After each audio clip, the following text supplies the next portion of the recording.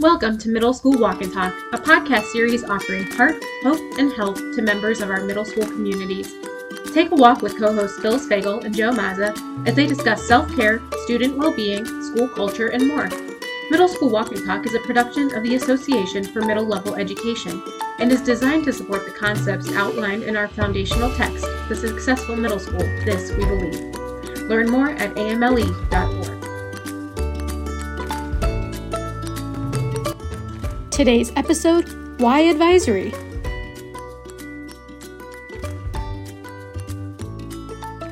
We are live from AMLE 2022 with a special guest, Todd Brist, here with us today. Todd, tell us a little bit about yourself and the message you're bringing here to the conference. All right. Well, hey, thanks for having me. My name is Todd Brist. I'm a middle school principal in Watertown, South Dakota, not Wisconsin, not New York. We are a rural community, about 25,000 people. This is my 13th year. Kind of hard to believe I've been there that long. I often describe myself as a recovering social studies teacher. I spent about 15 years in the classroom, and then I actually was a high school teacher near the end of my career, and then was a high school principal, and then got a job back in my hometown. I actually am the principal at my middle school, and I actually took over for my middle school principal, which I think is kind of an interesting story. I had to kind of pry the keys out of his hands, but he eventually gave them to me. And like I said, I've been there for the last 13 years. I currently serve on the AMLE Board of Trustees, which I think is an awesome spot to be. I'm not a natural middle school person. I actually fell in love with the middle school model at my first AMLE conference in Minneapolis a number of years ago. Until I went to that conference, I didn't really understand that it was different. I just thought it was you're working with kids and you work with kids and they just happen to be bigger elementary or littler high school. And then I got to look at a book called This We Believe. And I was like, these kids are different. And like I said, ever since then, I have fell in love with the middle school model, what the successful middle school has to offer. And right now I'm kind of focusing my efforts on what an advisory can do for a middle school program and the importance of an advisory for a middle school program. Todd, I also read This We Believe, and it was like a moment for me. This was 2004 when I became a middle school assistant principal. It was my first year as administrator. And, you know, growing up, that was the most challenging part of my life. Lots of life things happened, but I didn't take that into my professional life. Like, okay, these are kids that are different. We have to really focus on their needs at 5, 6, 7, 8. They're just bigger elementary kids or smaller high school kids. And really a lot of difference between a junior high getting ready for high school and a middle school focusing on the developmental needs of every grade, every kid. And it's hard to have a middle school without a strong advisory program. So thrilled that you're here with us to kind of tease that out a little bit with Phyllis and I, because we talk about it from time to time on the show. And, you know, you teach this in the Summer Leadership Institute. I was also one of the faculty over the summer here in Orlando. And when the attendees came from your session into mine, I remember the first 10 minutes, we just let them talk because they were loaded with ideas and inspiration on improving or even adopting an advisory program. Yeah. You actually said two things that I think that are incredibly important to talk about is, first of all, that developmental aspect. Like, elementary people never to stop to think twice about the developmental characteristics of reading and playtime and language development. And it's just, we have developmental milestones for the young adolescents as well. And so I think it's so important that people know that. And the second thing you talked about is the difference between a junior high and a middle school. You know, a 5-8 school, a 5-9 school can certainly operate as a junior high. But if you're going to operate as a middle school, that does require some different time, effort, and programming for sure. When you think about advisory programs in particular, something that you said to me in our pre-conversation just before we started recording, I've been sitting with for the last few minutes, and it's this idea that before you can create an advisory program, you have to know what it is you're trying to accomplish in that advisory program. And I think there are a lot of people who are like, well, we want to do all of it. We want to teach them social skills. We want to get them ready for high school. We want to help them with organization. We want to help them with DEI and inclusion and feeling a sense of belonging. And this is the first time I really stopped and thought about the fact that you actually might not be able to do it all. Can you talk a little bit about what you found in your research into advisories? Well, and you raise a great point, and we're a little bit guilty of in our own advisory program because we do try to do it all. But I think it does start with you need to figure out what you want your advisory program to focus on, because a lot of people carve out time, and it frankly is a homeroom or is a study hall time that they come, and it's very passive. Like you might have some casual conversation of what's happening. Great for relationship building and that focusing. And I'm not trying to discount homeroom because having that relationship is probably one of the most important aspects, or even giving them time to work on their homework or whatever. But one of the first things I really encourage teams to do is to come together and figure out what do you ultimately want to accomplish. And yes, you will touch on a lot of variety of things, but like, do you want to have a career focus? Do you want to have a social skills focus? Do you want to have an SEL focus? And if you are going to have multiple focuses, like you were talking about before, because we do want to do it all, then you probably better have more than 12 minutes in your time, because I think the more time you have, the more things you can practice. But again, I love our advisory. I think we have a great program, but sometimes I do wonder if we don't go deep enough and rich enough.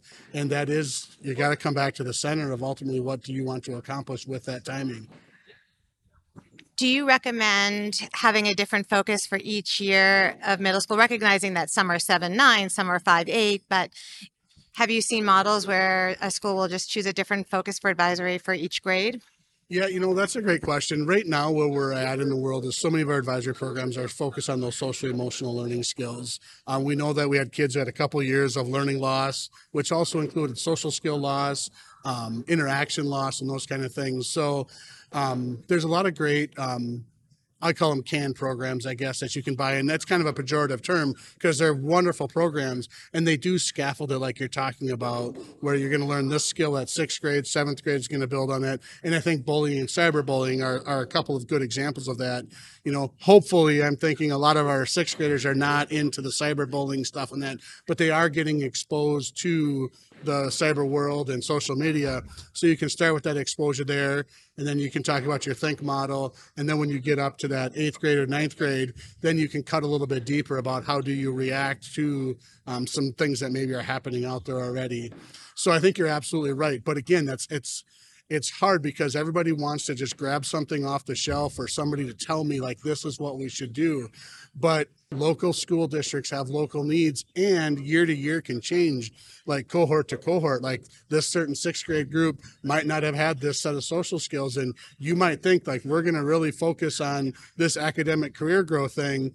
But then you say, oh, they had 2 years of learning of social skill loss. So we might have to regroup, and that can be stressful. How important is it to either augment those CAN programs with student voice and talk about the things they want to talk about, or perhaps even have it be fully student directed? I think that's a great question. Because you have to kind of settle somewhere in the middle. The nice thing about having a program is those programs are research-based, so they're going to scaffold those skills in such a way that they build on each other and they address the standard, if you will. But a lot of times that ends up with a lot of teacher-directed activity. So again, ideally, I would say like a 15 to 20-minute advisory is probably that sweet spot, because then you can have some direct instruction that happens, but then you can purposely build in some interaction time. And we know as adults that like that, the direct instruction triggers those thoughts, and then we want to express, and then we want to bring them to life in our conversations.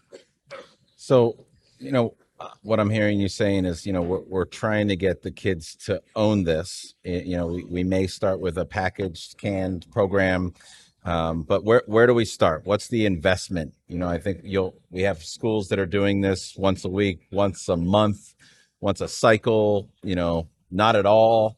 And just going back to the root, like there's got to be a commitment to developing the adolescent, and we don't have advisory at the elementary school. We don't typically have advisory at the high school, although I would advocate that that's still important. Absolutely. They don't need advisory when they graduate, air quotes, middle school. But what kind of data are we taking? Where are we centering the work in? What's the foundation? Where do we really need? Because your district is different than my district. It's different than where Phyllis works. And, taking one of those canned programs, although it might offer some really great ideas and follow through, might not target the things that your school community and your culture need to tackle. And the sweet spot, 15, 20 minutes, I would say that's just advisory like the actual direct instruction time, because it takes a while for kids to get there, to get settled. You want teachers greeting them and having those things. Maybe they have morning announcements and whatnot. So you're really talking like 30, 35 minutes, if you're going to really do all of those things and not cram it. Because the last thing I want to do is have kids talk about something that could be heavy and walk out the door to a whole bunch of other classes, and then a month later reflect upon this. So, we're in a place in our school district where we're really looking at it at a granular level. What do we want this to be? Looking at the development, looking at the data of what kids are into and where we're needed, to support those skills. And, for those listening that maybe don't have an advisory program at all, and they're just starting from scratch, maybe they came here and got inspired by your session or another one. There's a whole bunch of advisory sessions, which is great to see here. How do they convince their principal, their superintendent, people that control the policy and the minutes in the master schedule that need to work in harmony to make this happen? Yeah. Well, the first thing that comes to mind there is a book by To Belong and to Become. You talked about before, developmentally, we know our young adolescents need a place to belong and become. And we can ignore that developmental need, and we can not have advisory, we cannot have homeroom. And then I hate to tell you, we're going to fight those things first period and second period and third period. And we're going to fight them in September, and we're going to fight them in October, and we're going to fight them in November. Or we can purposely carve out some time of our day and be intentional about what we know our kids need developmentally. And then we can also, like you said, get granular and local. Like you can do surveys of staff and students to look at what they identify as needs. And then innately, we as educators also know what our kids are going to need or what the direction that we're going socially or academically or behaviorally. So I really think bringing those three things together is where I would recommend that they start, because I know that if you're the math teacher and you say, I got to give up 4 minutes of my bell schedule to dump into an advisory program, and I times that's 20 minutes a week, I times that a month because they're good at math, I can't do that. I've lost all these math minutes, but I promise you, you're losing those math minutes already in redirects, in reteaching, in emotional conversations that are happening within your building. So being very purposeful about the developmental aspects of what kids need, taking a look at what the program needs are for those kids or what your school might need, and then having that conversation about how to carve that time out is where I'd recommend folks start. So I know you have a book coming out fairly soon. You're working on it now. We were just having a little conversation about that. When will people be able to find it, read it? No pressure. He's giving me the cut motion. Cut. Take 2, take 7. Listen, this is super needed. So that's what I was just going to say. I'm personally invested in it, and I think it's going to be very, very popular and helpful to schools. Yeah, and I think you hit the nail on the head, and that's why as a full-time practitioner, it is hard to carve out the time. But I do feel like I've been blessed enough to be in enough schools, to hear enough speakers, to have enough conversations at places like the AMLE conference that I do know that it's needed, and I do think it's so important that we lay down that foundational framework. I was joking with these guys before we started that I know a lot of people want activities and things that they can do within their advisory time, and I will definitely be including those things within there. But I really think that the most important first step is to figure out your why are you setting this up, and then some of the hows that go along with making that a reality. Because like you said before, I know sometimes school boards, superintendents, and even classroom teachers have a difficult time giving up those minutes for that. But now more than ever, back to John Lounsbury, advisory has always been an important tenet of the middle school programming. But coming off post-pandemic, the culture, the society that we live in right now, like we're living under a rock if we don't realize that our kids are hurting emotionally, if we don't realize that our kids have needs socially and behaviorally. Like one of the things I talked about in one of my sessions, a little bit off track here, is that these young adolescents need 9 minutes and 15 hours of sleep a night. They're only getting 7 hours of sleep a night. So we have students that are our kids in our school that are building up 14 hours of sleep deficit a week. And they're starting that in 6th grade and 7th grade and 8th grade. And then we wonder why they're so grumpy when they get to our classrooms. Like there's just so much that goes into the development. And the advisory is not the panacea. But I will tell you, one of the most important things that I think of as the advisory program is that adult advocate that comes with the advisory program. So after you set it up, after you get all your people involved and you get the right focus selected, one of the most important things that's going to come out of an advisory program is I call them the house mom and dad or the school mom and dad. Like, I'm responsible for these 15 kids. And we call it advisory, and there are definitely some very advisory responsibilities. You're going to make sure they get signed up for the right classes. You're going to make sure that they're getting all their homework done. But then you're also their advocate. Like, you are the one in their corner. So when Mrs. Smith comes down and says, Johnny's just not doing what Johnny needs to do in my classroom, and I don't think he's getting his homework done. So my job then is to sit down with Johnny and Mrs. Smith and be that kid's advocate, be their house mom or school mom or dad in the building. So of all the other things that we can do is having that one trusted adult, that adult advocate that's available for our kids. And then, again, going back to belonging and becoming, Maslow's hierarchy, we all remember that from back in the day. Like, when a kid feels like they belong and fit in our middle school, like, now we're starting to get rid of some of those roadblocks that get in the way of teaching math and science, social studies, English. Yeah, and piggybacking off what you said, that the advisor talking to one of the other teachers on the team can, put the lack of empathy for that teacher that maybe doesn't know that, Johnny is involved in this or that, or this happened at home or whatnot, and really being able to spread that and advocate for that kid, to pave the way for that kid to be successful. Because, kids walk around and they don't belong. They don't feel like they belong. People don't get them. That advisor can be that connector, can build that from model for those teachers, how to reach them, where they are. One question before we let you go here. Those schools that have advisories out there, and I look at advisory like a master schedule, like being fluid. How do we continue to build it and make it a little bit better from year to year, even from quarter to quarter? Have you heard of schools looping, from like having the same advisor from 5 to 6, or even the same advisor from 5 to 8? Have you heard of schools doing that and the Yep. the results of that in Absolutely. terms of the whole belonging? The effort? truth of the matter is the metrics are mixed on it, as there with most things, that ultimately you got to do what works for you. But there is something very much to be said. Like, if you're a 3-year school and I'm in Mr. Jones's advisory and he knows me for 3 years in a row, think about the rich history, the personal history we have with one another, and how many issues we can combat before they even become issues. So there's definitely something to be said about that looping aspect. But some of the times it gets into logistics, like how your building is laid out and interactions and those kind of things. And then another thing that some schools will do is have multi-grade advisories as well, where you'll have a 30-year class will be 6, 7, and 8. Like families.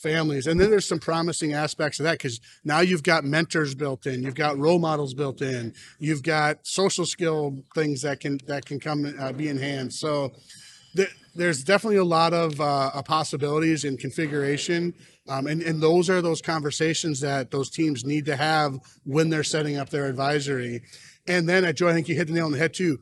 Don't be afraid to revisit it. Like, probably annually is less stressful, but definitely every 3 years, but also quarterly. Like you said, I think that's a great suggestion, that, like, how are things going, and adjusting to what your kids need and your staff is seeing as needs.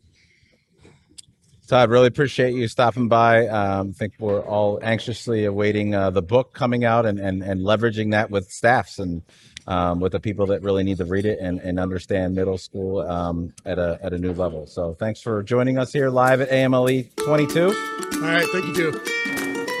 Thank you.